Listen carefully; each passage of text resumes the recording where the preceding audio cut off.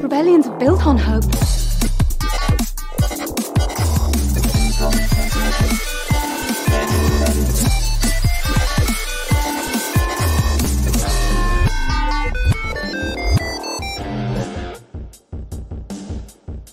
And welcome to another episode of Radio Rebellion, a Star Wars podcast. I am your host, Alberto Calderon, running a little bit late, but we are here.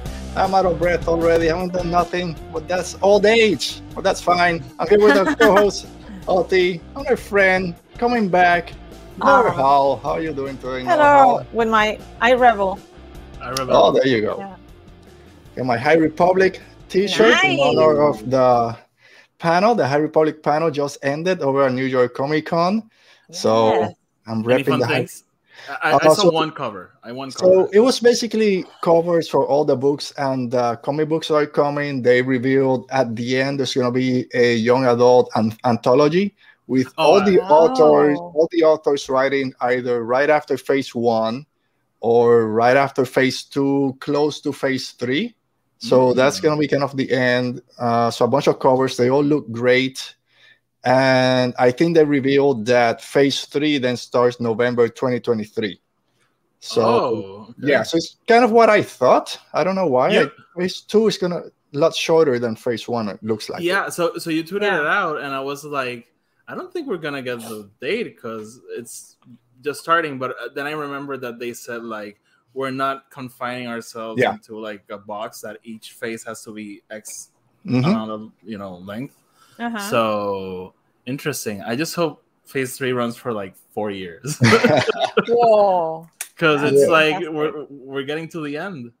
Oh man, it's. I think they're gonna end before the Acolyte comes out. So then it ends on the Acolyte, which is right between the end of Phase 3 and Phantom Menace. Then that cannot start, and I think that they revealed they start shooting in November with a 2024 release. Yeah. So it kind of makes sense for Phase 3 to start November 2023 and somewhere 2024, and then have Acolyte right after. So okay.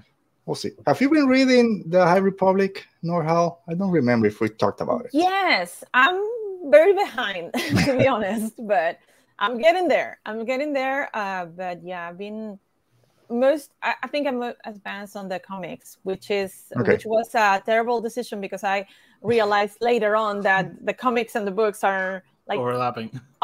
So it's like, oh, okay, well, I spoiled myself. That's fine. but yeah, it's a really good era, and I definitely think I would not mind seeing live action. I know we are having the Acolyte, but I would love to have live action content from that era. Yes, we all do, and I think is it the new Young Jedi Adventure? That's also the High Republic, right? That it's kind of animation looks interesting, and can't wait to. Yeah, it looks fun. But yeah, no big reveals, just a bunch of the covers. They had almost all the authors there, so I'm sure for the people there that was great. And then Phase 3 starting soon. Yes. Did Alberto that you start Path of the Seat? Oh, what a cool Path of the Seat. There you go. There it is. Nice. Path of the Seat. I'm right a little bit more than halfway. Wow. It's not a long one, right? Because No, I got it's the audiobook. 340 pages, I think. Okay. I got it Tuesdays. This is my busy time at work right now, so I had a lot of time to read. I read a little bit yesterday, a little bit today. I just read half the book. Yes. Mine shipped. So yeah. It's getting there. So I just get so mad because if I was in Florida, it would ship that same day it comes out. But they ship it like they wait so long to ship it over here. It's like, come on! Like it already gets longer for it to get here because it has to fly, and they just take so long. But it shipped. Yeah, I get angry because it comes out today, and then I go to Amazon. You get it between 2 p.m. and 10 p.m. and it comes at 8:30. I'm like, I can't read today. It's too late.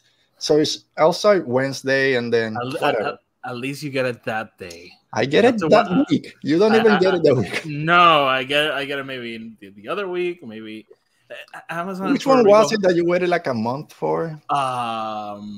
Rising Storm? No. Rising Storm, and yeah, I read them like a month after they came out. Yeah, yeah, because they even got lost in the mail. Wow, whole mess. Yeah. So quick non-spoiler YA book is an interesting story. You have Marda Rowe and a Jedi kind of having some feelings. This Padawan, we know that they go through that. So far, an interesting book. It's not that big event like Light of the Jedi was, or even Rising Storm. So it's a lot kind of more condensed story compared to the bigger kind of phase one reveals. There goes Otis. He complains that I'm not here on time, and then we'll bring him back in. But yeah, so far it's a good story. I will keep reading and probably have my written review sometime next week. I will talk about it on the podcast. Nice. Eventually. All right. So for everyone, as always, like, comment, subscribe, all that fun stuff you're supposed to tell people when you're doing your video. And there's a little graphic. Subscribe if you haven't. And if you're watching now, thank you. And if you're watching later, oh, there he is. He's back. It was my grandma. It was my grandma. Oh no, I gotta pick up. Okay, always. I got a call from my aunt yesterday, so I had to talk to her. She's still in Puerto Rico down there, going through some stuff. But all right. So before we start, as always, make sure that you help out with the Amidala Initiative for Equality Texas, the National Network of Abortion Fund, and the What Choice fundraiser, and also Help for Puerto Rico, as we always mention. Help out with the recovery out there of the hurricanes. All the links down in the description of the video, and all of our previous videos, you can find them there. And if you search anywhere, you'll find a lot of different places to help out. What do we always say, Oti? Don't give to who? Don't give to the government. There you go. There's a lot of people on the ground. FEMA has a lot of money, and the local government will literally just yes.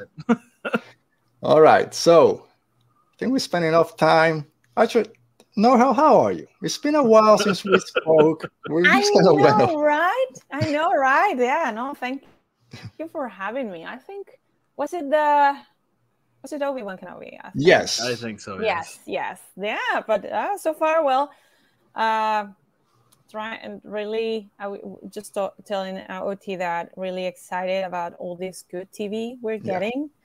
Wish we had more time, but of course it's amazing. And of course we have a Star Wars TV, so I'm really excited and of course I'm getting behind like in Rings of Power, but that's on me. But yeah, it's exciting to see all the content we're getting, right? Yeah, man, there's so much stuff out there now that if you don't like something, there's probably like 20 other stuff you can fall into. No need to get upset about it. Yes. And we'll talk about some of it when we do our. I haven't watched She-Hulk, but I have a rant that I'm gonna unleash on this. You're caught up on all the issues behind it. You haven't seen one episode, but you know what's going on. I'm angry.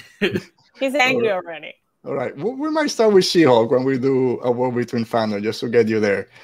All right, so, and I'll say, Norha, that episode of Kenobi, that recap that we did, which is probably one of the Kenobi episodes that people didn't like too much, is one of our most watched Kenobi recaps. So, nice. Thank you. What episode was that? It was the one where they go to Fortress Inquisitorius. People don't like that episode? People complain about the jacket. We kind of holding this. Ridiculous. Yeah. I was just saying. I mean, comparing to the people that was in the fandom back in the 90s, where like late 80s, early 90s, there was no Star Wars inside. I mean, we are really fortunate, and we are complaining. We're spoiled. We're complaining about stuff like the jacket, the jeans guy, stuff like that. Jeans guy. It's like we said, I think, Ote, you always say it's like the Empire's incompetent for a lot of time. So of course this is gonna work. Get on board with it, man. Like, don't try to fight it. All right. And there's a lot of incompetence, I guess, also in Andor. So if you guys are ready, I'm not ready. Let's talk Star Wars and the Andor files. I've been in this fight since I was 6 years old. Was he? Was he? Was waiting for it. Which kind of fight, especially? There you go. The fine fighting. Yeah. So, Norha, of course, we gotta start with you. Wait, Mo's in the shop. Hey, hello, Mo. Mo's Hi. going from the chat to the live There stream you next week. go. She'll be here next week. Ooh, things gonna get crazy. Yeah, it's the finale of this 3-episode arc. I want to ask you guys about that in a minute. But Norhal, have you been enjoying Andor coming into episode 4? Oh yes. I've been enjoying. This is a series that, I mean, I'm happy with Star Wars, but especially this time of the period of the storyline that we're exploring, and especially Andor, Cassian, Diego Luna. I'm so happy to have him back. So yeah, definitely, I'm excited. And some people is like, oh, but we know how he ends. It's like, I don't care. I want to learn more about it.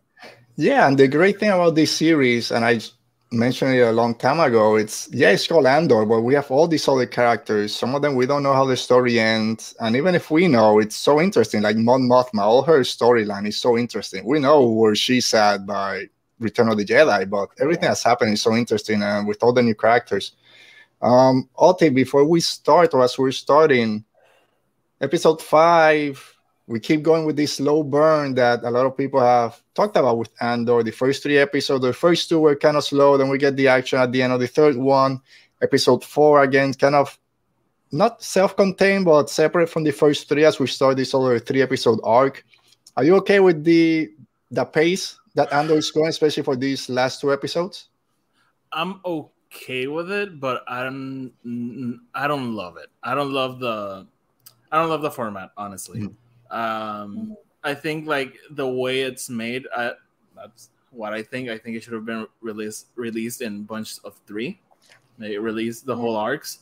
Yeah, but it's their choice. I'm not necessarily a huge fan of it. I'm on board for the story, because even something like Kenobi that I was like over the moon with, it did feel like a movie chopped into 6 different parts, but each part told its own little story that I think for me, like, it helped me just like go with it. And here they end like abruptly, and it's okay. Like that's the way they decided to make the show, and that's like my biggest complaint with the show. I don't like the format on which they decided to release it, but hey, it's fine. Yeah.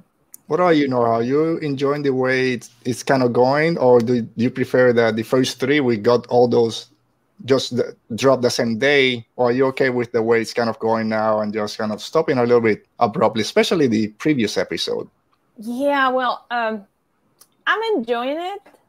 However, I agree with Oti and you that I would like, for example, those 3 blocks, because of the type of the story. How is it, like you said, Kenobi were self-contained episodes, like telling the story, part of the bigger, larger story, but telling one story in one episode. In this one, it's a slow burn, so you're going to see the conclusion of that story that we just started in the next one or in the next 2 ones.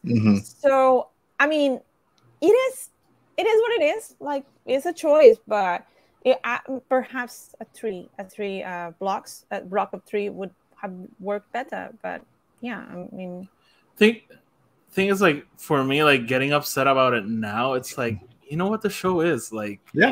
Even when they released the first 3, when I was watching it, I was like, okay, so when we start getting one by one, it's gonna kind of suck. But like, it is what it is. Like, don't get upset because it abruptly ends. Like, yeah, that's the way it's gonna work. Like, and I haven't seen people complaining about it. Yes, some people have complained about the pace of it, the slow burn, which is fine for this type of story.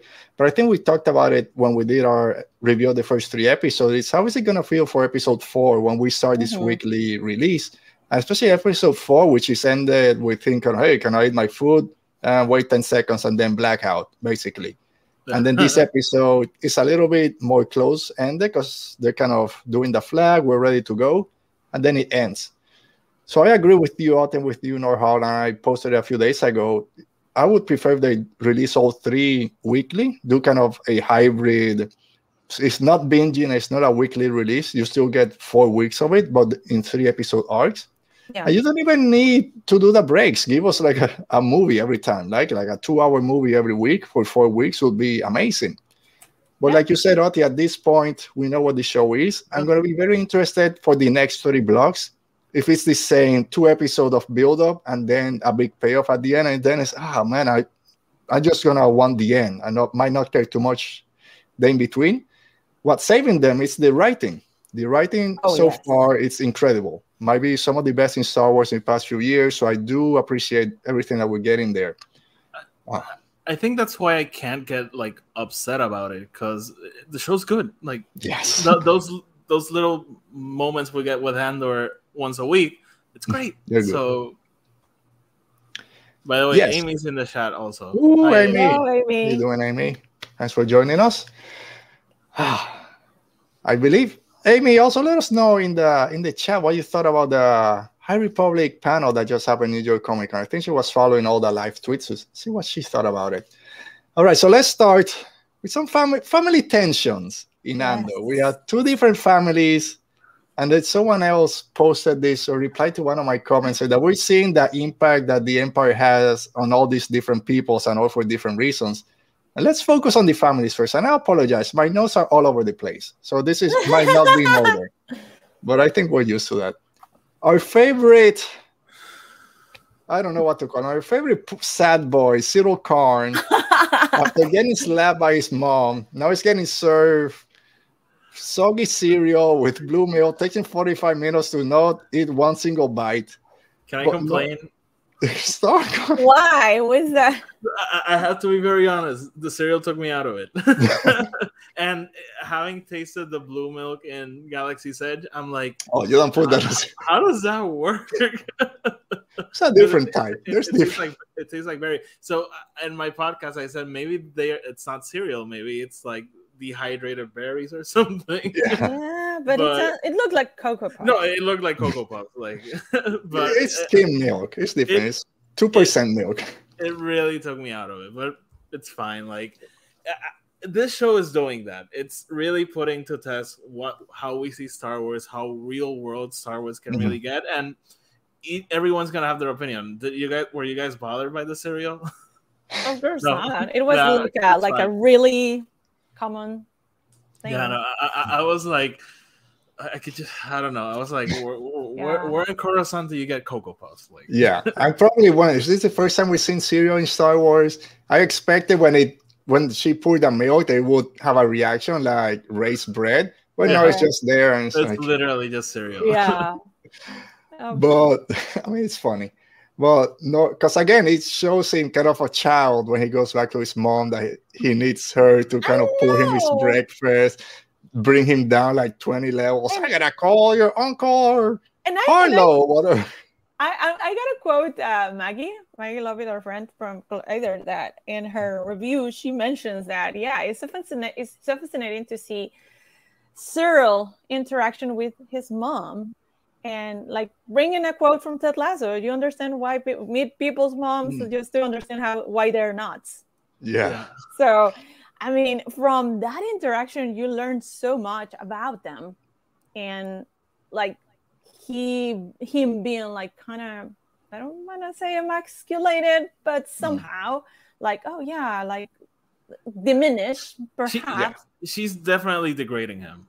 Yes. Mm-hmm. Did it make you feel bad for Cyril Karn, or are you still like, it doesn't matter? You still suck. No, I think, and this is fantastic about this series, because when you get into Star Wars, you think, oh, Empire bad, Rebels good. But this is the thing. It's like in life, it's a lot of gray areas. And I know we're going to talk about it later, but there's so many characters and in other stories like Ray Sloan that joined the Empire because they thought, oh, this is the right thing to do, or joined the Corps in the case for Cyril, that, okay, because we have to keep the law and order instead against the people trying to unbalance things. Mm-hmm. So from their perspective, they're doing the right thing. However, from our viewer point of view, we are invested on Andor, on Cassian. Mm-hmm.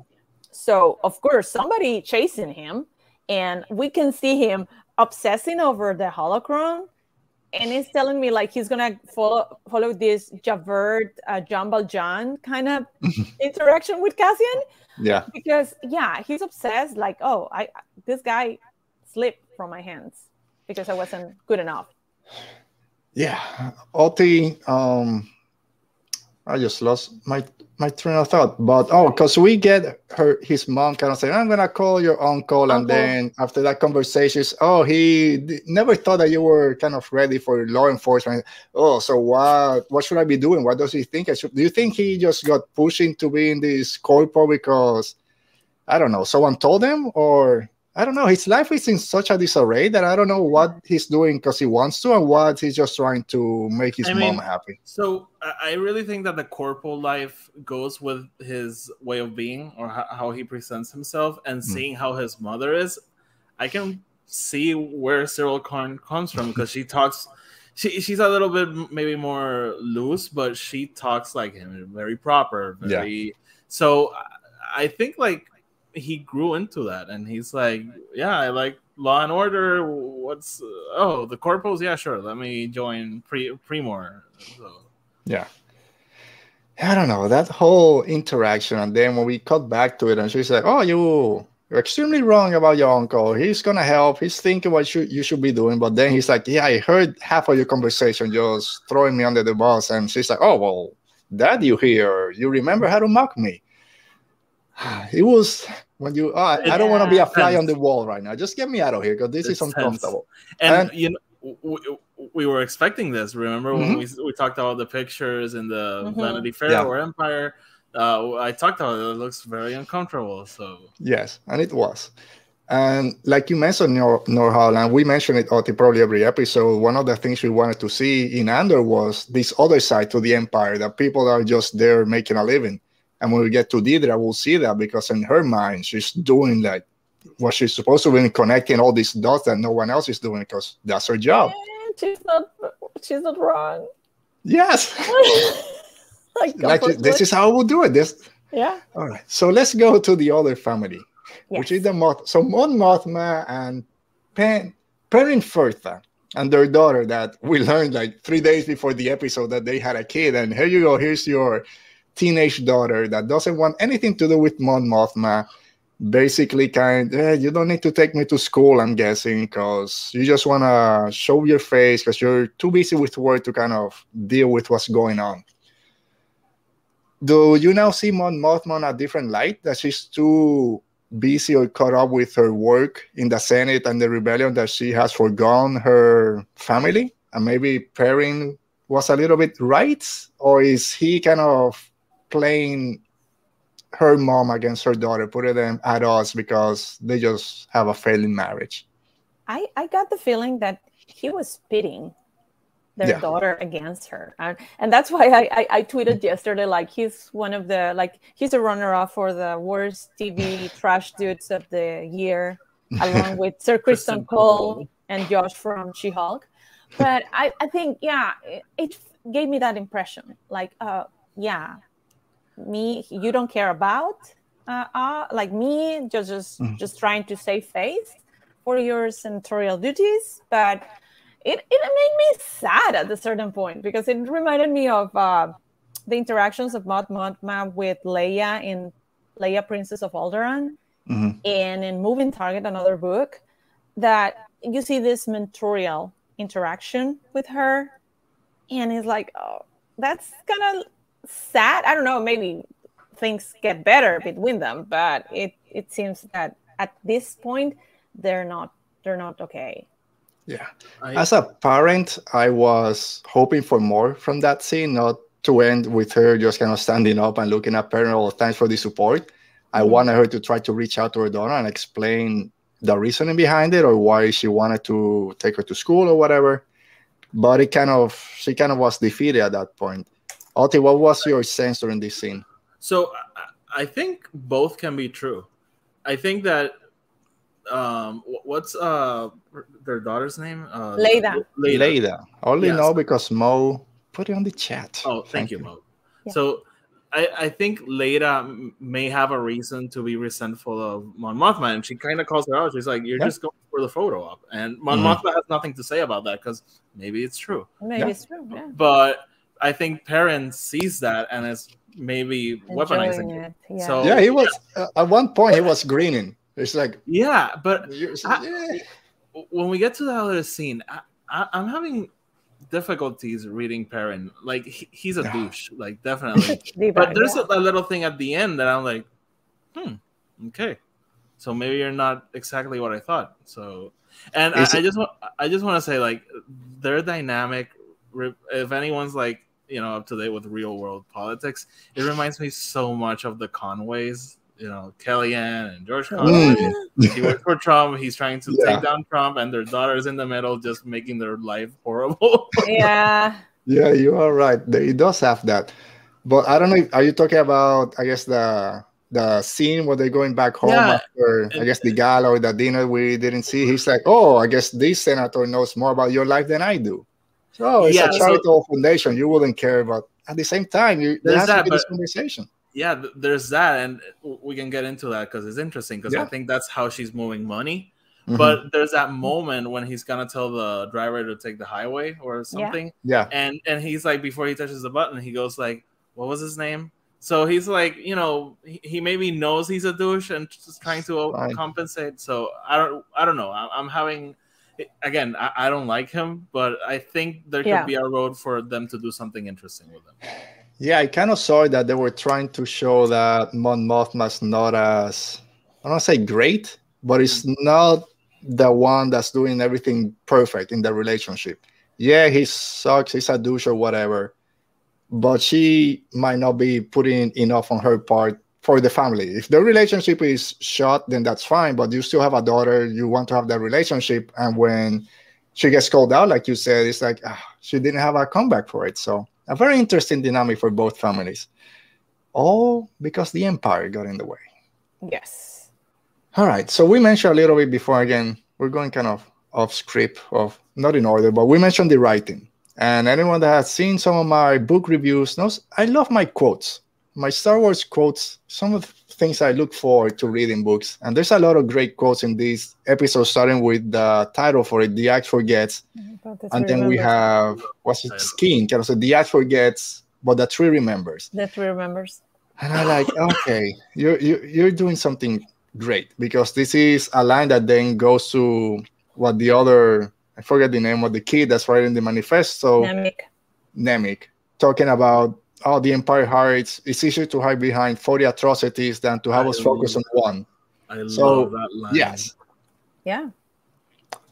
So again, Oti, kind of real world. We've seen this the past 4 or 5 years when week after week it's a new thing and you can't keep up, and then we get desensitized and all that stuff. And this it was literally taken from that time period, because it was just that, just creates so much smoke that you don't have any idea where the fire really is. Yeah. So I love that line. For you, Norha, are you liking these parallels to real life, basically? Yes, then indeed. I enjoy that they're presenting how the motivations of all these characters that we're seeing are coming together. And we know what it's going to end up doing. It's going to be the Rebel Alliance. They're going to fight. But at a certain point, I mean, we can remember Rogue One. At that point, they were like, what do we do? Do we fight? We don't fight. I mean, they were supposed to be already an alliance, but they were still struggling to come into a consensus. So at this point, it is fantastic to see that everyday people coming up with those realizations, those epiphanies that, hey, yeah, we need to do something. And it doesn't seem with Nemik was fantastic, because you see, we have this technology that it's so ancient that the Empire is not messing with it. Yeah. So we go a step beyond them. So it is really neat to see, and like going back to that the character Skeen, with the tattoos, like everything that meant, and maybe the Empire is not gonna. He stops. He faces any random Empire and representative, an officer. They're not gonna be like, I don't know who you are, but he knows what the Empire has done to him. Yeah. We'll go to that in a minute. So there was two more quotes that I love, and one of them kind of ties to Zero and his mom is when she goes, "Oh, you should wear something or whatever that you should say. I promise to disappoint you," which is how she just kind of, I know, it's slap in the face, like, oh man, that's a hard one. Disappoint you. Yeah. Disappoint you. And then when everyone's kind of talking of why they're there, I don't remember if it was Skeen or maybe Veil that says everyone has their own rebellion. Like everyone has a reason to hate the Empire. It's another great line. I love that line because it really goes into what the episode is doing. Cassian learning about each people and their reasons why they're there.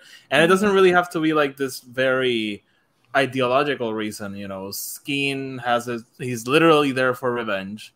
What was the kid's name? I always forget. Nemik is like a romantic. He has like a romance with the fight and what it means, and so I think that was one of the most interesting things. All right, so let's jump into Skeen and not trusting Cassian, not trusting anyone there, and like you mentioned, Norhal, he's there without his shirt, showing his tattoos from prison for a reason. He's doing that on purpose for Cassian. There's a reason he's there without his shirt. Oh, you know what this is? Trade heads or whatever. And then the other tattoo is like, I've done time. I can mess you up quick, so don't try anything. Oh yeah, I'll just putting your stuff to the side because I need to check it. And then as it goes down through the episode, but the show's a great parallel to when we meet Jyn Erso in Rogue One. She doesn't trust Cassian. We have that great scene with trust goes both ways when she's asking for the blaster and K2's like, oh, what the hell are you doing? Yeah. But now we're seeing that on Andor's side, kind of not trusting anyone, people not trusting him. But it kind of was a great build-up for the whole episode because you didn't know where it was going to go. By the end, when Skeen, Comrade Nemik. Comrade Nemik, yeah.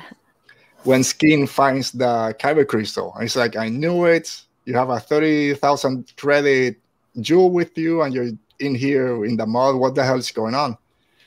So yeah, it was a great kind of the whole episode just having that trust issues for everyone, and also for the Empire. And we'll get to that soon. But is anyone of course, a lot of people are making it out alive, but who's not making it out alive from next week? Someone's not making it. Nemik is dead. Nemik is gone. You think?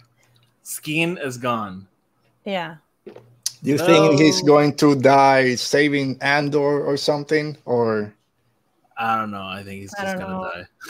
I'm not sure about Bail. I think maybe one of the empires that she's gonna face, the Emperor officers she's gonna face, is gonna take off his face, and it's gonna be Arya Stark. Yeah, she was on. Yeah, girl is Arya Stark, and she's going to Coruscant.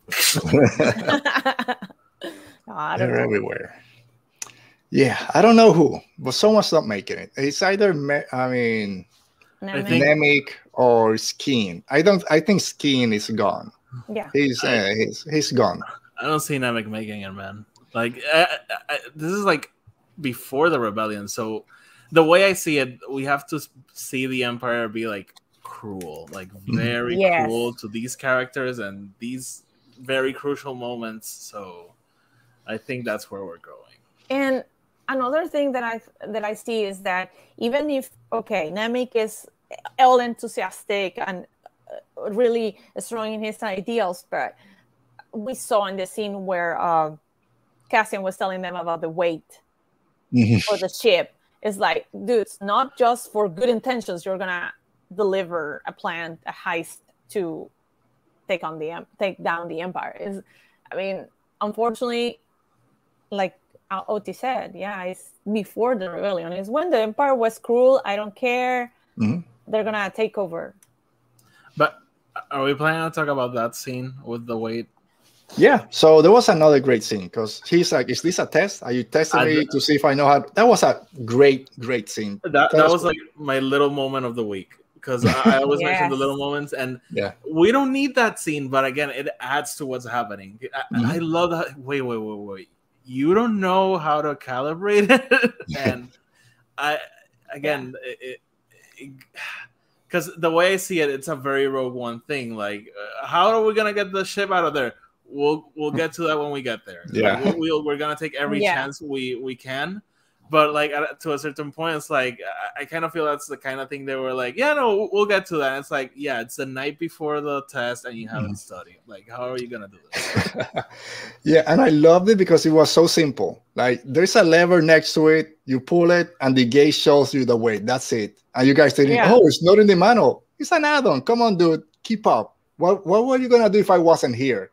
And at that point, you see Cassian starting to climb up the ranks a little bit in being a leader. Because then he said, if we're doing this, I'm piloting. I don't care if my ass out there. Like he says, I'm gonna drive this ship.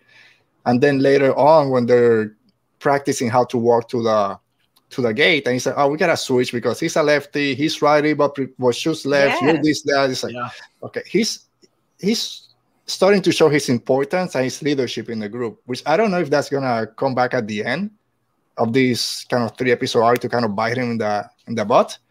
But I love that we're starting to see that from him. But yeah, that scene talking about, tell us how you get this off the ramp or whatever. It's like, are you sure? Are you sure it's there? It's in the truck. Yeah, it's there. We see it every day. And you don't know how to take it off. Oh, we just want to make sure that you know. No, you don't know. Oh my God, you don't know. Yeah. Imperial Engineer. They mentioned it again. We have Imperial Engineer coming today. Are we blind? Are we getting Krennic? Is it Galen Erso? Is it someone else? We're just going to see a shadow kind of walking by and we think it's someone we know. Who is it, Otto? Who's coming next week? I was going to say it's 100% Krennic, but I just, speculate responsibly. This is not the first time that a Disney show teases an engineer that everyone's like, it has to be this person, and it's no one. Like, remember WandaVision when they teased Reed Richards and it never happened because it was just a random person? So maybe it's Galen, maybe it's Krennic, maybe it's just John Smith who just graduated from engineering school and it's gonna go fix the water or something. Yeah. What do you think, Nora? Do you think we're getting Galen Erso next week, or is it? That would be fantastic. Keep giving me the Rebel Captain connections, Cassian Jean. But I agree with OT. I've been burned before with WandaVision. Like, yeah, no, it's gonna be. And it's just a random, so it's fine. I mean, if it's Galen, that would be awesome because the more Mads Mikkelsen we can get, the better. But if it's just a random, it's okay. I honestly can see it be like Krennic, or because it's Tony Gilroy, and I can just see him be like, I liked working with Ben Mendelsohn, let's bring him back. Or I like working with Mads Mikkelsen, let's bring him back. All right, so I'm going to put my Star Wars credential on the line, but was Krennic an engineer? I don't remember. I think so. I think he was. Because he and Galen came up with the idea for the Death Star when they were in school, I think. All right. Maybe he didn't do too well. But I think, Galen is the mastermind. Like, Krennic, he's probably the guy who like copied the project, but he's an engineer. So. Yeah. So when I hear Imperial Engineer, I go to Galen Erso. But if you tell me that just one of the two is going to make a cameo, I go with Krennic because it makes more sense for Krennic to be there, especially kind of going over the plans for this new facility that supposedly they want to build. Makes sense that it's Krennic. And if it's just in kind of walking down the hallway and that's all that we see, I'm happy. That cape. Just give me the cape flowing in the wind. Give me the cape flowing, and that will be. I don't need to see him. Just that cape, just whooshing by. I'll be happy. Give me that scene and they cut from Rogue One when he goes into the water with the cape. Yeah, just give me that. There's a lot of water there in that planet. He can just be walking. Recreate that scene. Recreate it. Yes. Talking about great scenes in the water, we get that TIE fighter in low orbit, and then just through the water going up. Come on.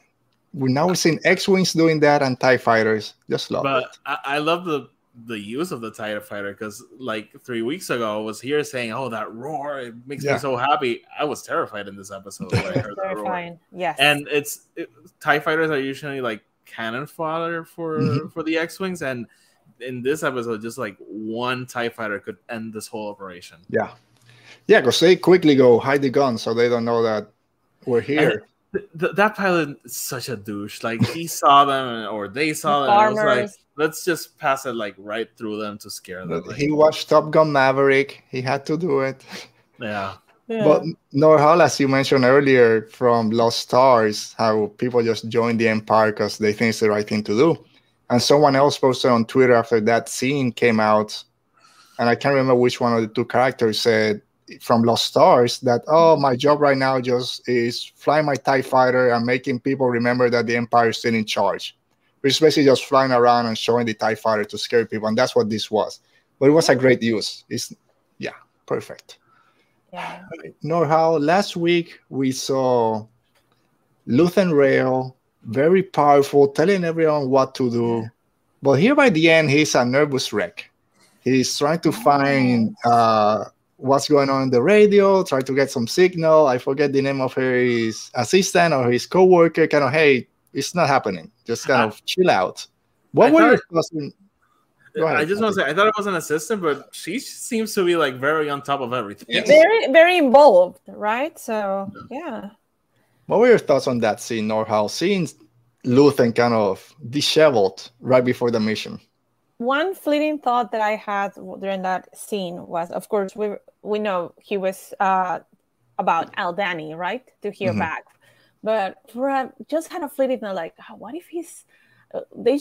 Of course, they're not going to give us any Easter eggs that are not necessary, but just the communication with Fulcrum would be like, oh my God. Because, I mean, we are, and that's something that we were talking about, that, hey, this show is happening at the same time that Ezra joins the Ghost crew. So, I mean, we know who's Fulcrum at that point. So, I mean, of course, maybe they like, we know, or what we infer at this point is that everything is spread out and there has some point of contact, but it would be fantastic if there was some connection. But nevertheless, going back to the Aldhani, yeah, he was kind of like worried that things would not work out, but I like the character of the assistant, and I'm failing to remember Kleya, yeah, that she was like, hey, this is like trying to ground him. Like, hey, this is today. We have to wait. I mean, that was helpful for him because we saw in the previous episode how he kind of transformed, but at the end of the day, he's nervous. Yeah. LT, any chance that he might have been trying to contact Fulcrum, or was he just trying to listen in on any? I think he was trying to listen in to see if there was a message or something. But you know where I am, Alberto. I'm expecting Ahsoka to show up. Like, I'm there. Yes. If it's a hologram or just we get that Fulcrum signal, maybe we're gonna see it with lightsabers and like cover me. No. I know you're joking, but that would be too much. But I'm really expecting her to show up. Honestly, maybe we get a message or something from her. But I won't get upset if she doesn't. Yeah. Yes. I just want to say this. I literally saw people upset that they didn't follow up on the Starkiller armor on the back. Oh, no. Like, it's just a freaking Easter egg. Let Easter eggs be Easter eggs. For God's sake. Well, I forget the name. Why would they show that if they're not going to do anything with that? Well, they had Indiana Jones whips. Where is he coming in? Carbonite. And we got holocrons in the background this week. Where's Mo? Yeah, you know where start Mo, is there? Mo has a point, by the way. Cassian does turn into a Fulcrum agent. Exactly. So there will be connections to it, I'm sure. Yeah. Season 2, maybe. Well, who knows? Yeah. Actually, in the previous Emmys, it was funny because that I said when Diego Luna was presenting their word, I said, "Oh my God, they just need Agent Kallus to have all the Fulcrum agents on stage." That would be. I mean, if they want to get Kallus would be great, and it makes sense to have Kallus if Deidre gets in when she's talking about these connections. Maybe she hears about Lothal, and she hears something. Oh, I heard something happened in Lothal. that'll be great. I'll take that over seeing Ahsoka. Give me a Lothal mention. I'll be died. But in that conversation with, I forget, I'm just gonna go to the comments real quick with Clea. Thank you. When she's like, and I've done this with my kids, with myself, by this time tomorrow, it'll all be over. And it's like, oh, just be beginning or starting. It's like, oh, the start of the rebellion. If this goes well, the missions keep going. And oh, that was so great as a Star Wars fan, kind of knowing what's going to happen.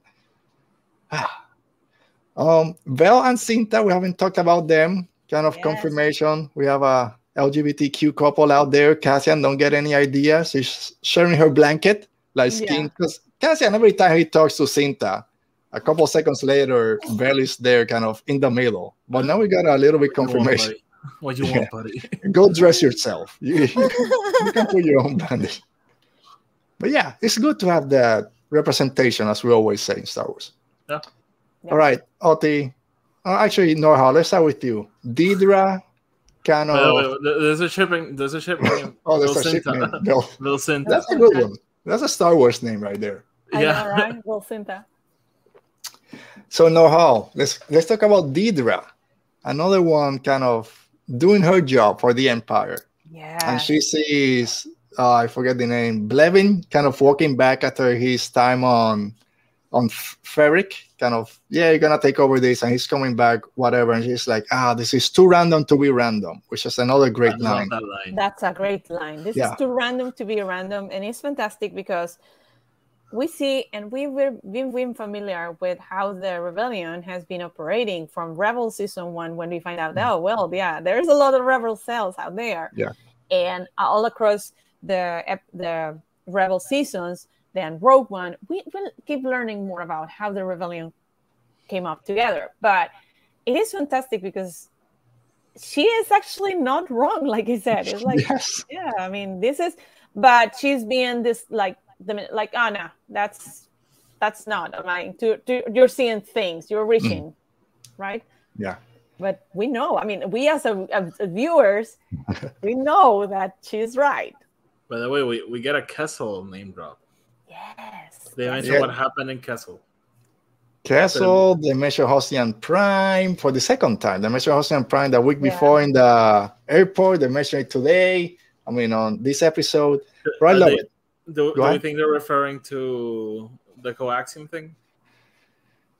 I would say I didn't get that. I didn't hear that Kessel. Oh, okay. You see, in that scene when they're talking about everything that's been stolen, man, I'm gonna go back. You know, when they mentioned when he was on Mimba, now give me Solo there. Yeah, they need that. Give me Solo and Chewie. Just bring it in for they gotta do something. So great. But yeah, that scene of her and whatever his name is, the other guy that hasn't slept in 3 days, looks like it. And they're like, it's too random to be random. She's like, this is how we'll do it. Don't jump the same fence twice. A little bit from here, a little bit from there. Let's keep looking. So again, they're just doing their job. And she's right. I think she's going to get shot down soon when the ISB guy, I forget his name. Blevin? Or no, Major Partagas? Yeah, the other guy from Game of Thrones. Yeah. He's going to come with some magic and just create them into zombies. So I think she's going to get shot down, but then once she meets Cyril Karn, then they'll go off to find Cassian. I'm dying for them to meet. I know, right? Oh, man. They're like mates for each other. He's going to go, finally. Get me out of here. She's like, dude, get your together. Yeah, but again, I mean, in I like that, and I think, well, it was really brief when Blevin was on Ferrex interacting with the other officer who wanted to be a prefect or something like that. You see that they're so human. I mean, they're not like, or they're so random, like normal, not like, we want to be in the Empire because we believe. No, I mean, they're not Tarkin or Thrawn. They're not true believers. Exactly. They're just see a window of opportunity. And I'm going to do my job. Yeah. And I want to get another position, be called prefect, even if you don't pay me. But just give me a title. It's a better title. That's all I want. We've been there. I find a better title sometimes. And I've seen people, it's better title, no new responsibilities or anything. It's just a different title. Yeah. So another great thing about when all this distrust and whatever, I almost want to say, ultimately, you mentioned that Deidre is going to go, hey, get your act together. She's going to grab the cereal bowl and just throw it in his face. Nah. Yeah. But I love another milk thing. It's when Skin kind of goes to Andor, to Cassian, hey, we got a busy morning, finish your milk. And he's like, just throw it. It's like, shut the hell up. I was going to drink it, but now I won't because you just mentioned it.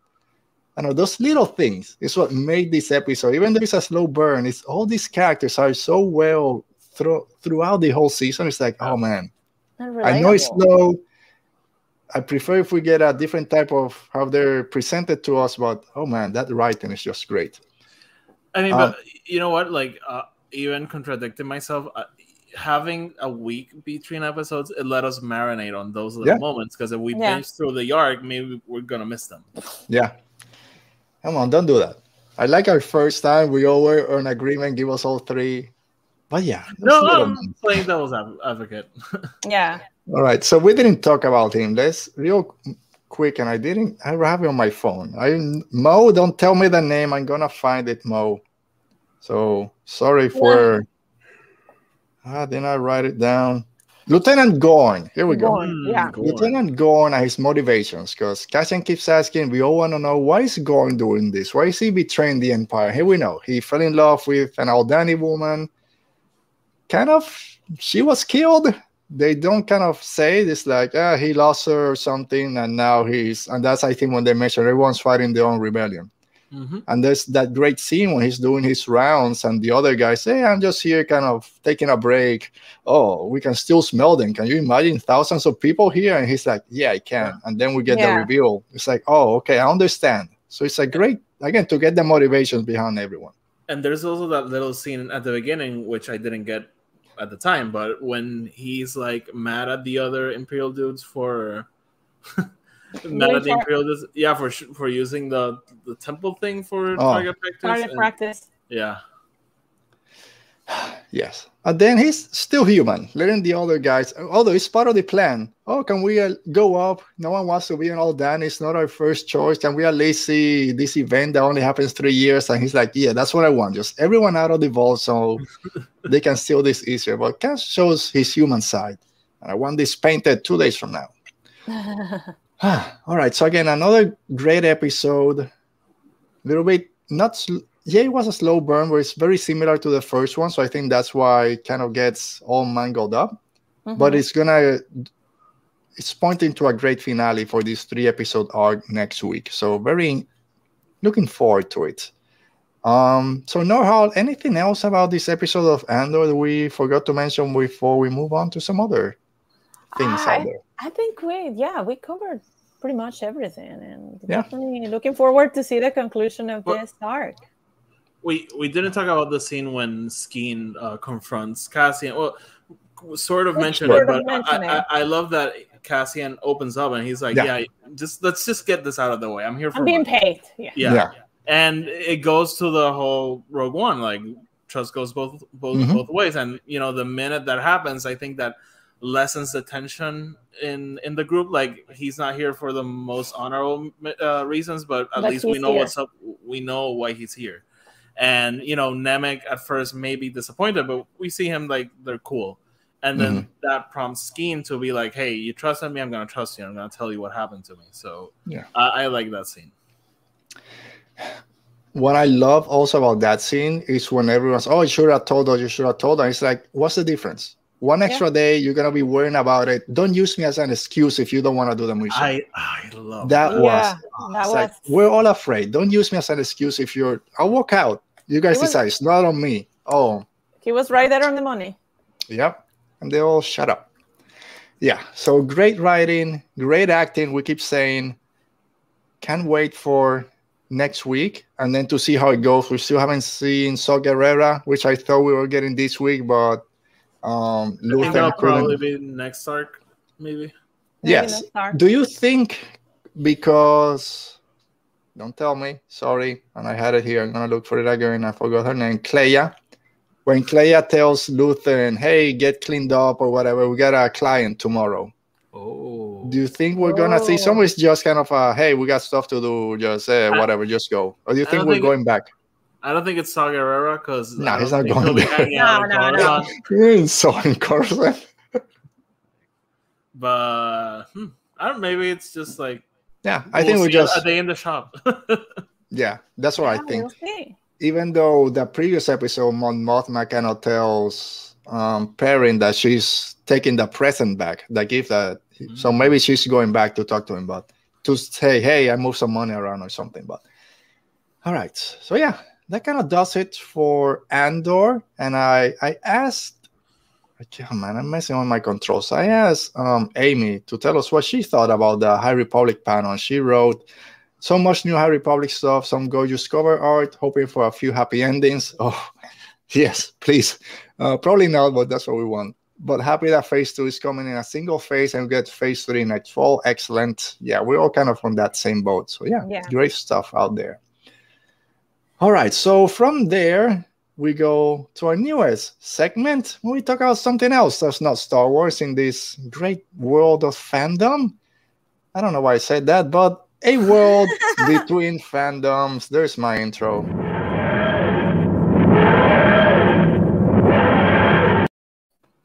That TARDIS sound gets louder every week for some reason, which I'm not caught up with Doctor Who, Oti, as you know. I'm doing my rewatch, but the current Doctor, she's going through her regeneration in the next episode as we bring in a new Doctor. So we're going to get the new one? Yes. I know what regeneration is. And fun fact, she's my Avar Chris. Yes. Yes. She'll be a great Avar Chris. Jodie Whittaker. Yeah, and we have the 60th anniversary soon where all the Doctors come back. David Tennant's there. Matt Smith is not confirmed, but he will show up. I even saw Neil Patrick Harris. He's going to be there. You imagine Matt Smith gets there with that Targaryen hair, all blonde. That would be... Oh, man, what am I doing here?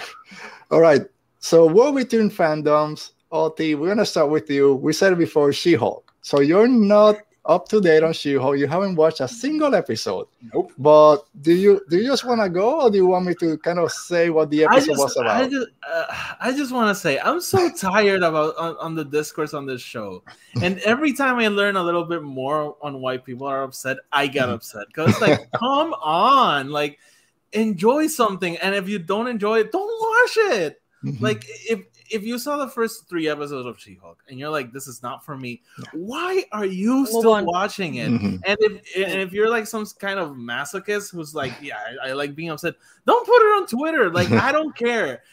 That whole thing, like, they never set up that he would have a one-night stand. What the hell are you talking about? This is a guy who dresses up as the devil to beat the crap out of people. Yeah, like, come on. Like, are sins really an issue right now?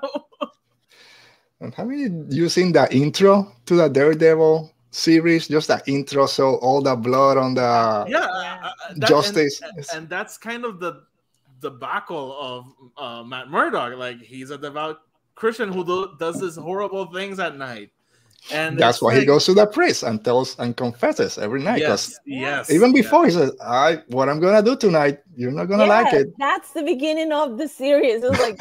And, you know, in every comic, in every Daredevil comic, we have that iconic scene when he goes to the priest. Like, it's a part of the character. And I don't think a one-night stand is the thing that breaks the character. Come on. Well, he had like 4. Every season, he hooked up with someone new. Sometimes for fun, like when about this topic, that he's supposed to be practicing Catholic. I'm trying to, like, the poster, whoever posted, I mean, if you're bothered about this, it's because you are a Catholic. And I'm tempted just for fun. Like, it started like, okay, question, give me the 10 Commandments. What are the... and like, dude, I mean, you're supposed to be complaining about that imaginary character because it's not real. That's the thing.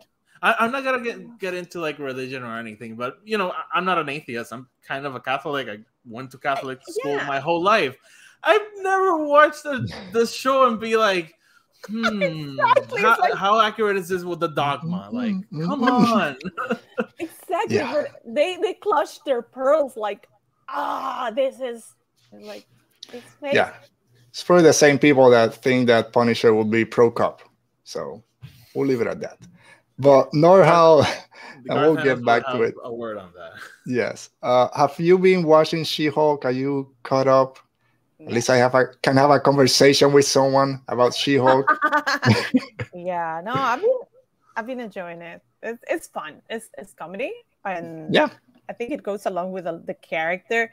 And I know that we just recently, perhaps you guys mentioned about the Deadpool, Wolverine. Yeah. And I think it's like, oh my God, we're gonna have another fourth wall breaker.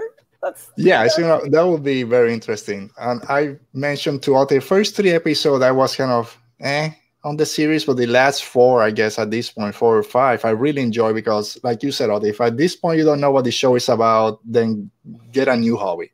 Once I saw what the show was about, and it kind of focused more on the comedy side of it, and the superhero stuff was in the background, I started enjoying it a lot more. And this episode, the same thing. Here we get Matt Murdock comes in to help. I forgot the name, but the designer, the guy that designs the clothes, is my favorite character. Dave. He's so funny. He's great. He comes in to help.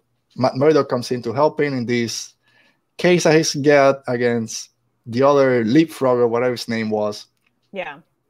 And I love everything. Hello, Dale is here. How you doing, Dale? Thanks for joining us. And Mo's also enjoying She-Hulk, but man, that the ending was heartbreaking. The ending was.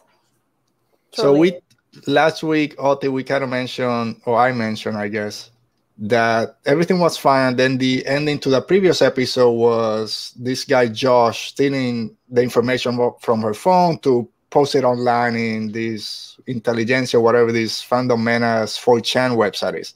Then all that, we had the whole episode there is a great, very fun back and forth. The dynamics between Matt and Jen Walters is great. Of course, it makes sense for them to hook up because the chemistry was there. But then at the end, her whole life is kind of put on display in this. You say you don't care. All right, you can say that. But like Norhal, like you said, it's something that mostly women out there go through. I can't relate to that, but it's very revealing. And we said how kind of okay we were watching Cyril Connor and his mom go at it, but this was even worse. And it's something that, again, real life happens out there. It's kind of, it's so gross that this happens. So for me, her reaction was expected. But I know that for the people that are freaked out, of course, there's a Green Hulk going nuts. Yeah.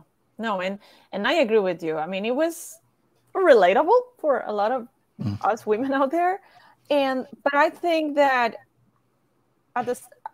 their interaction, Daredevil and She-Hulk was real, and Matt and Jen. And it was fantastic because in the previous episodes, what we've seen is that she wants to just have her life, meet someone. And this is interesting that the guy she hooks up with is blind. Yeah. So he doesn't know between Jen, She-Hulk is the same person. Sure. Obviously, he, with his echolocation, he perceives this different set of powers, but however, for him, it's the same person. It's the same person. Yeah, that's right. Fantastic. Yeah, that's a great way to look at it. I didn't kind of think about it that way. But yeah, because everyone else always has a distinction between her. Do they like Jen? Do they like She-Hulk? Both or whatever? And then here is for Matt, it's the same thing. It's the same person, which is great because that's what she wants. So yeah, that was great. I hope we get more between them because, again, their chemistry was off the charts. Yes. But yeah, that ending, not the best one to kind of look at because, again, it's something very personal that got kind of thrown there. Just her having a relationship with someone. I don't know if it was with Josh and he just videotaped it. But yeah, it's going to be interesting to see how then the series ends next week, how this goes forward, how people now view her because she kind of hulked out or whatever. So we'll see where this series kind of goes. All right, Ote, you're back. Yay. Yay. You know where we're going. Rings of Power. It's Rings of Power, dude. I watched it. Thank you. Finally watching on time. I'm loving this series. My favorite thing out there right now. Andor, I love you, but it's all about Rings of Power for me. Previous episode, off the charts. all action. We got. I watched it right after the show, and we talked, and the minute, not to get like very into detail because I know Noah hasn't seen it, but the minute I saw where the water was heading, I was like, no. Oh. Yes, it was same thing. I'm like, they're gonna drown the town, and then, oh no. All right, so to try to not spoil too much for Norhal out there, but this was the aftermath. This whole episode, which I expected was going to be a lot slower. It's not going to be as action-packed as the previous one, as we set up the finale next week. But it's all about the aftermath to the explosion and the creation of this place. I love the beginning of it, that it wasn't, oh, there's an explosion and now we're all just covered in ash and we're back in the settlement. It takes 50 minutes of they're still dealing with everything. Everything's on fire. Galadriel doesn't know where to go. Who's alive? Yep, we don't know for most of the episode. Well, there's also this prequel thing, like, we know Galadriel can die. We know Elendil can die. We know Isildur can't die. But the rest, it was like, I was afraid for Arondir and Brolin. I was like, where are they? I'll be honest. I thought Brolin had ate it. Me too. They teased it a couple times in the last episode. Because before this, we get Elendil with a fake out with Isildur.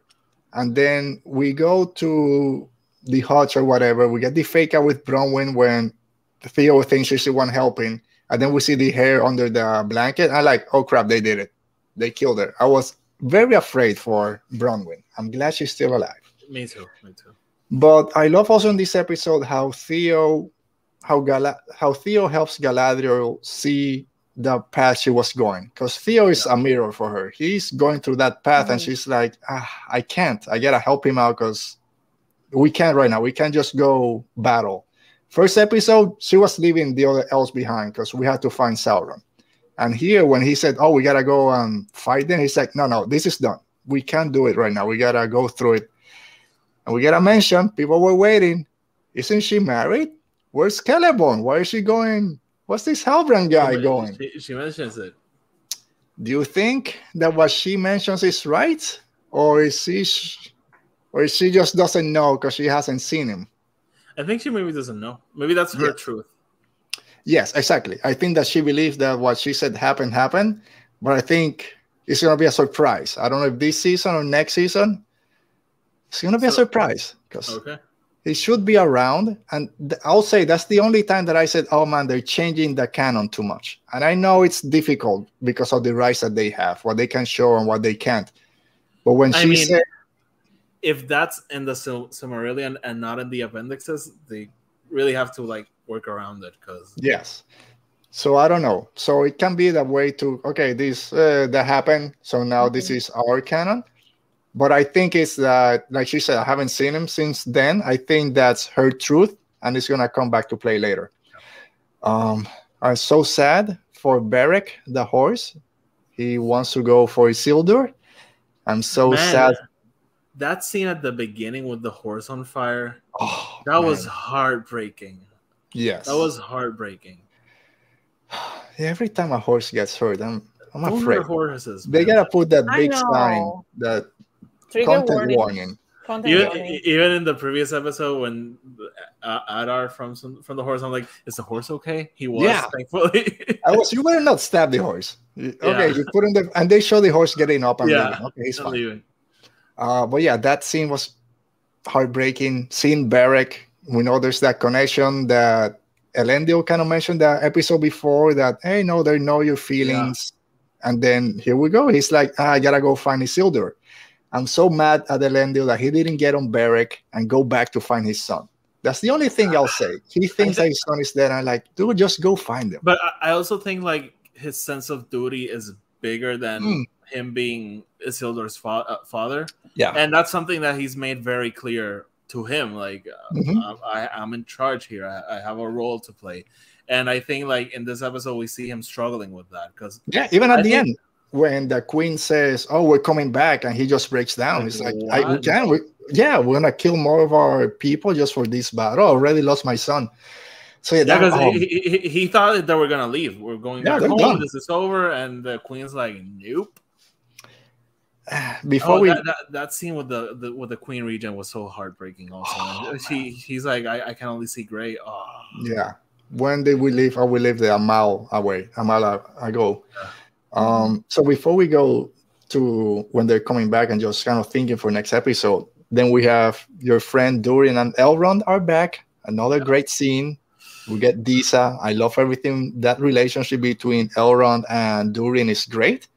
But also we have father and son going at it. They're clashing because we got that moment when Durin sees the effect of the mithril on the evil spreading, and he's like, no, Elrond, come over here. Come back.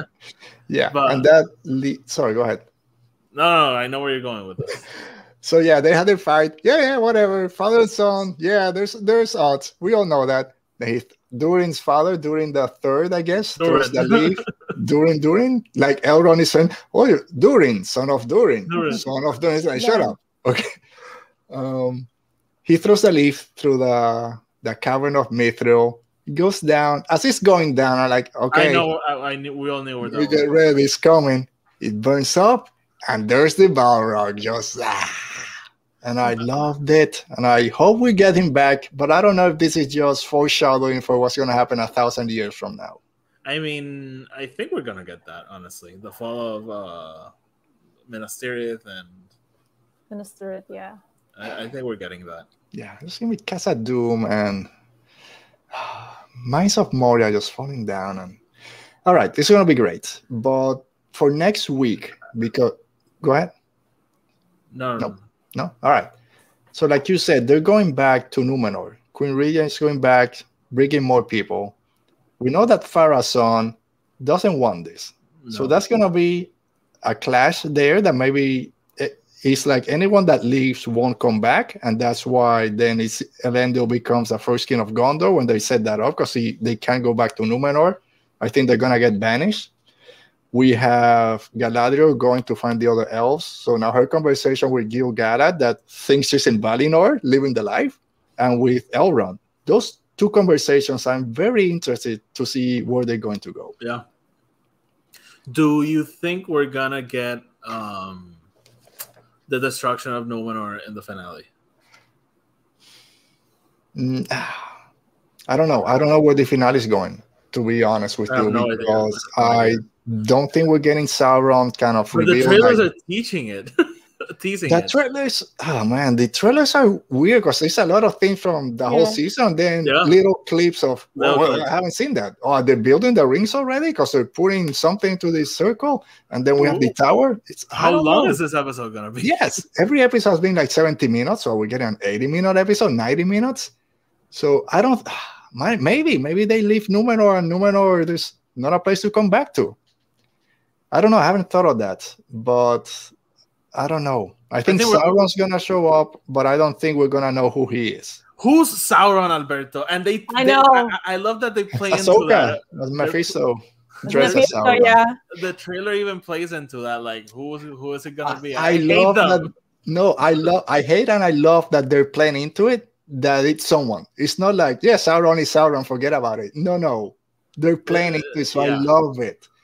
But all my theories on Sauron are gone. I thought it was Halbrand. Halbrand is half dead. I don't know how he's riding a horse. He's badly damaged.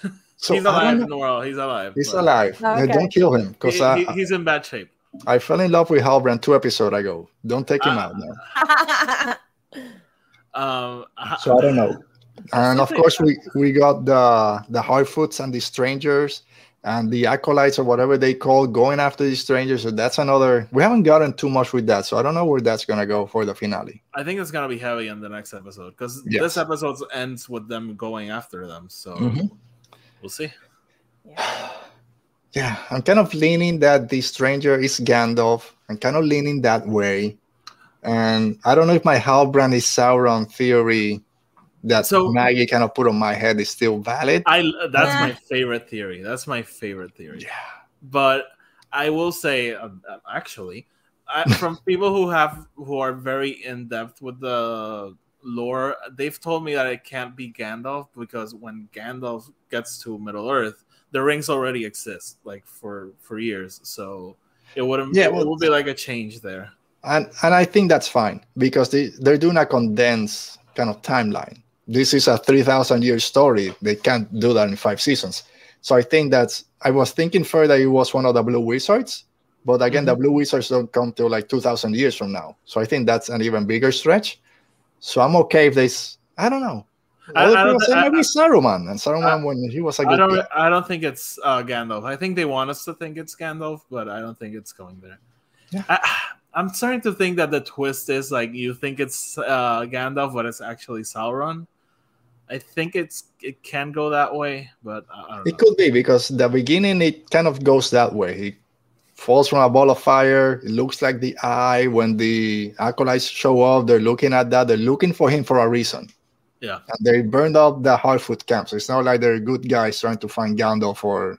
And that was so well made because we get that scene with them putting everything into the little wagons and then they burn. I was like so heartbroken for them. Yeah, it was great. Yeah. Another great episode. It's been great. It's been great. All right, so I love greatness. I love Rings of Power. One of my favorite things out there right now. I'll let you go. House of Dragons, Alti. You go ahead. It's one of my favorite things out there right now. Man, I love this episode. We got into the lighting debacle again and not miss that debacle. And I will say it did bother me. Like I had to turn everything off and be like, "What the hell? What's going on?" I know why. It's the same director, so it's a choice. Yeah, I don't love it. And we can get very technical. One of the things that bothers me is that it's not natural. They put a filter over it, and I don't like the way it looks, but whatever. But the episode was phenomenal. That's good. Yeah, one of the most awkward family Thanksgiving. And I know. Right? One of my favorite things about the episode is like we finally see the groups divide, and we get who are the blacks, who are the greens, and it's all very, very well established. And we finally get Rhaenyra like snapping out of it and realizing like your ascension to the throne is not gonna be as easy as you thought. Yeah. Just because you were named doesn't mean you're gonna be. Yeah, because that's been my issue with her. Like she's been like, no, I'm the heir. Like it's not gonna be a problem. And it's like, girl, you gotta start looking around. Yeah, I mean, and we saw it from the episode when Daemon takes her around Flea Bottom and she sees how the people react. Like, hey, Rhaenyra is the heir, but there's a male descendant of Viserys who could be king. So of course there's going to be trouble. Yeah, but in this episode, I think she finally like realizes like I need help. I need an army. I need people, and she marries Daemon and. Finally got to that. Yes. We'll get to there because she got it before and then they got married. Yeah. But, so Norhal, you're caught up with House of the Dragon. You're enjoying the series. Yes. I was telling Odi that it's a telenovela. It's like a Mexican telenovela with all the reactions and such. But I think it's having the focus on one family, on the Targaryens, even if they are a lot of them, but I think it gets more. It's easier for us to okay, you get who does what and all the motivations and such.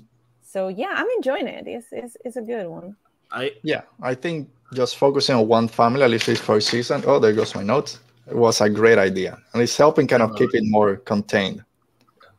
I just want to say I see people getting very attached. People don't get attached to anyone or any creature. No. Like there's a reason why this is the beginning of the end for the Targaryens. Yeah.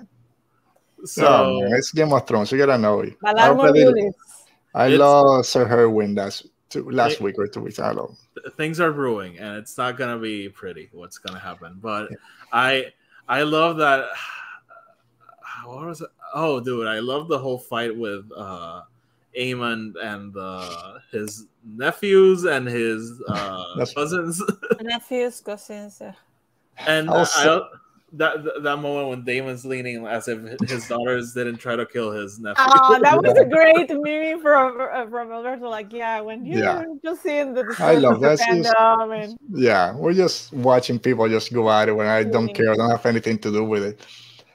Leading into it, I love the funeral for Laena. It was quiet. We see this other aspect of the Valerian just putting their back into the sea. I don't know. I know there was a scene with Daemon kind of laughing when the priest says something. I couldn't catch it. I think it was a little bit out of character for Daemon at that point because he did care for Laena. So the way I see it, that's like he's a weird guy. Like we can't avoid that. And I think he's really grieving. And I think he's maybe laughing at the fact that he was not expected to be grieving. He was not expecting to be grieving.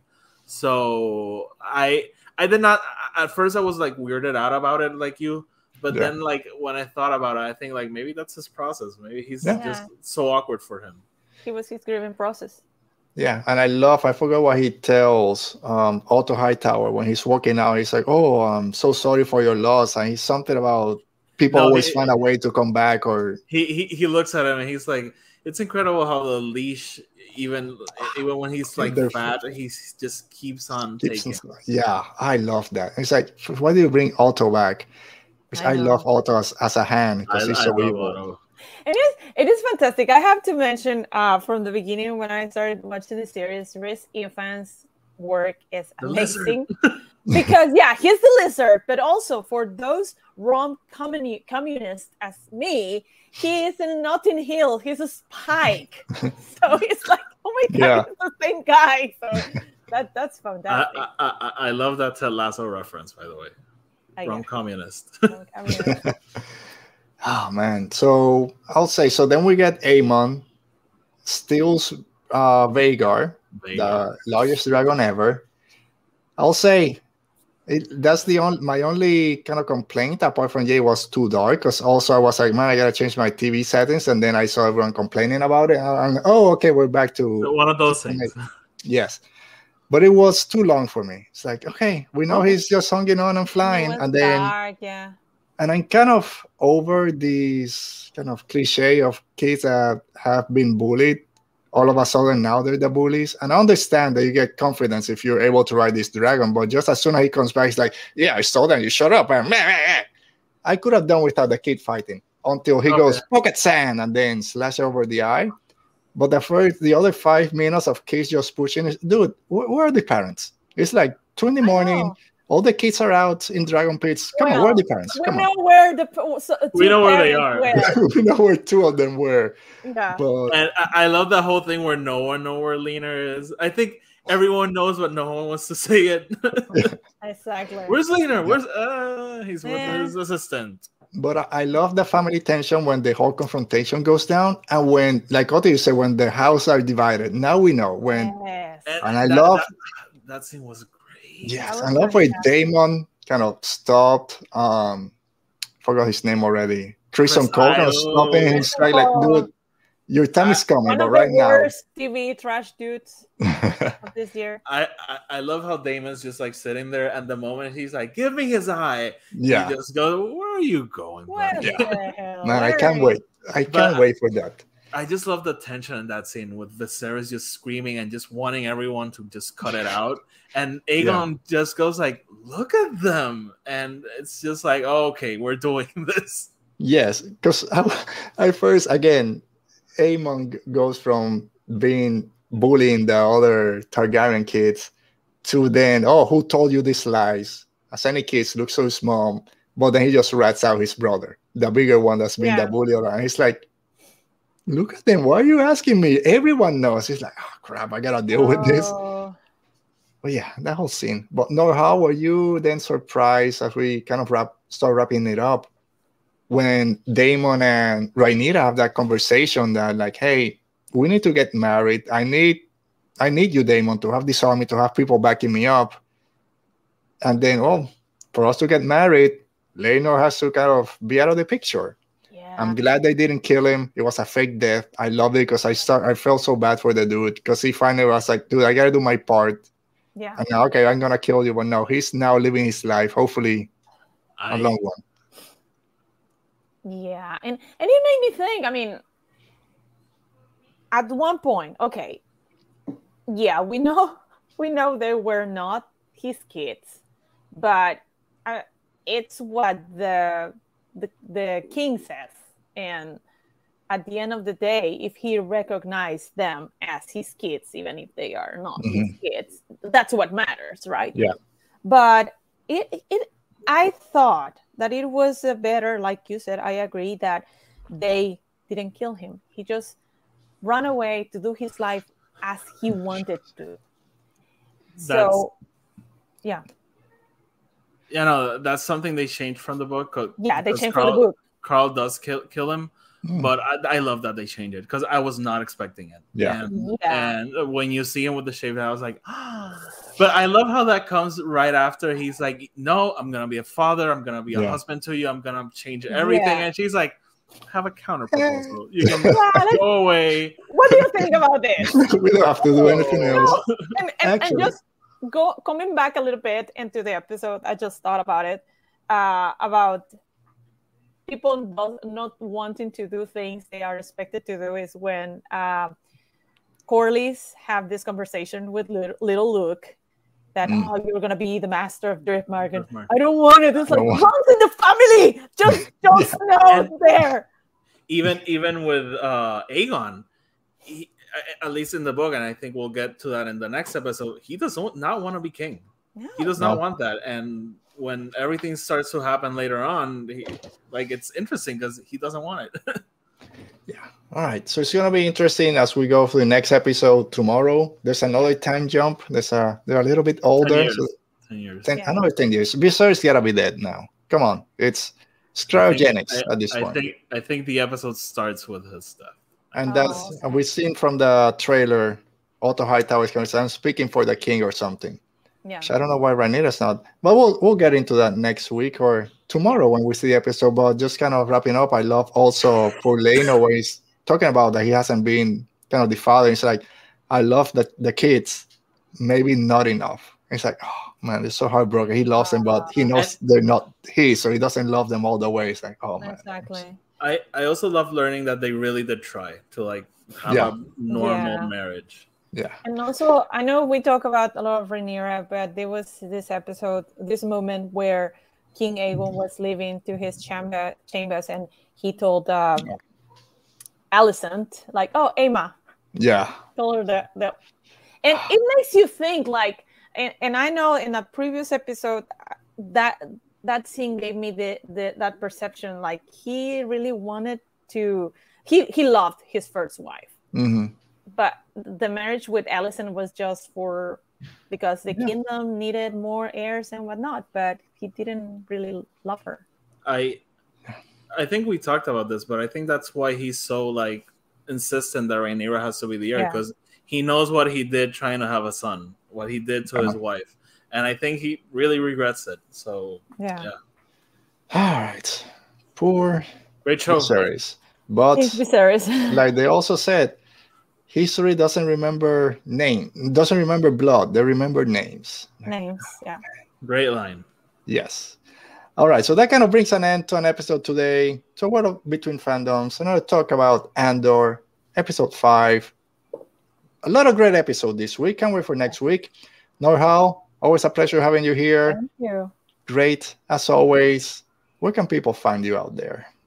No, thank you so much, guys. It's a pleasure, always a pleasure to be here at Radio Rebellion. Sorry, my tongue went all of the way. So, you can find me on Twitter at Norhal. On my bio, I have a link tree with all my different pursuits and websites where you can find me. So definitely, if you can want to hear about Star Wars, Marvel, my rants about Ted Lasso, music and such, follow. It's a great follow. Alti, you know what? Don't even worry about it. For everyone that joined us today on the chat, Mo, Amy, Dale, thank you for being here. Thank you, Alti. As always, thank you, Norhal. Guys, you know where to find me. It's there. You're here every week. So thank you, guys. Stay safe. Be safe. Thank you. And may the force be with you.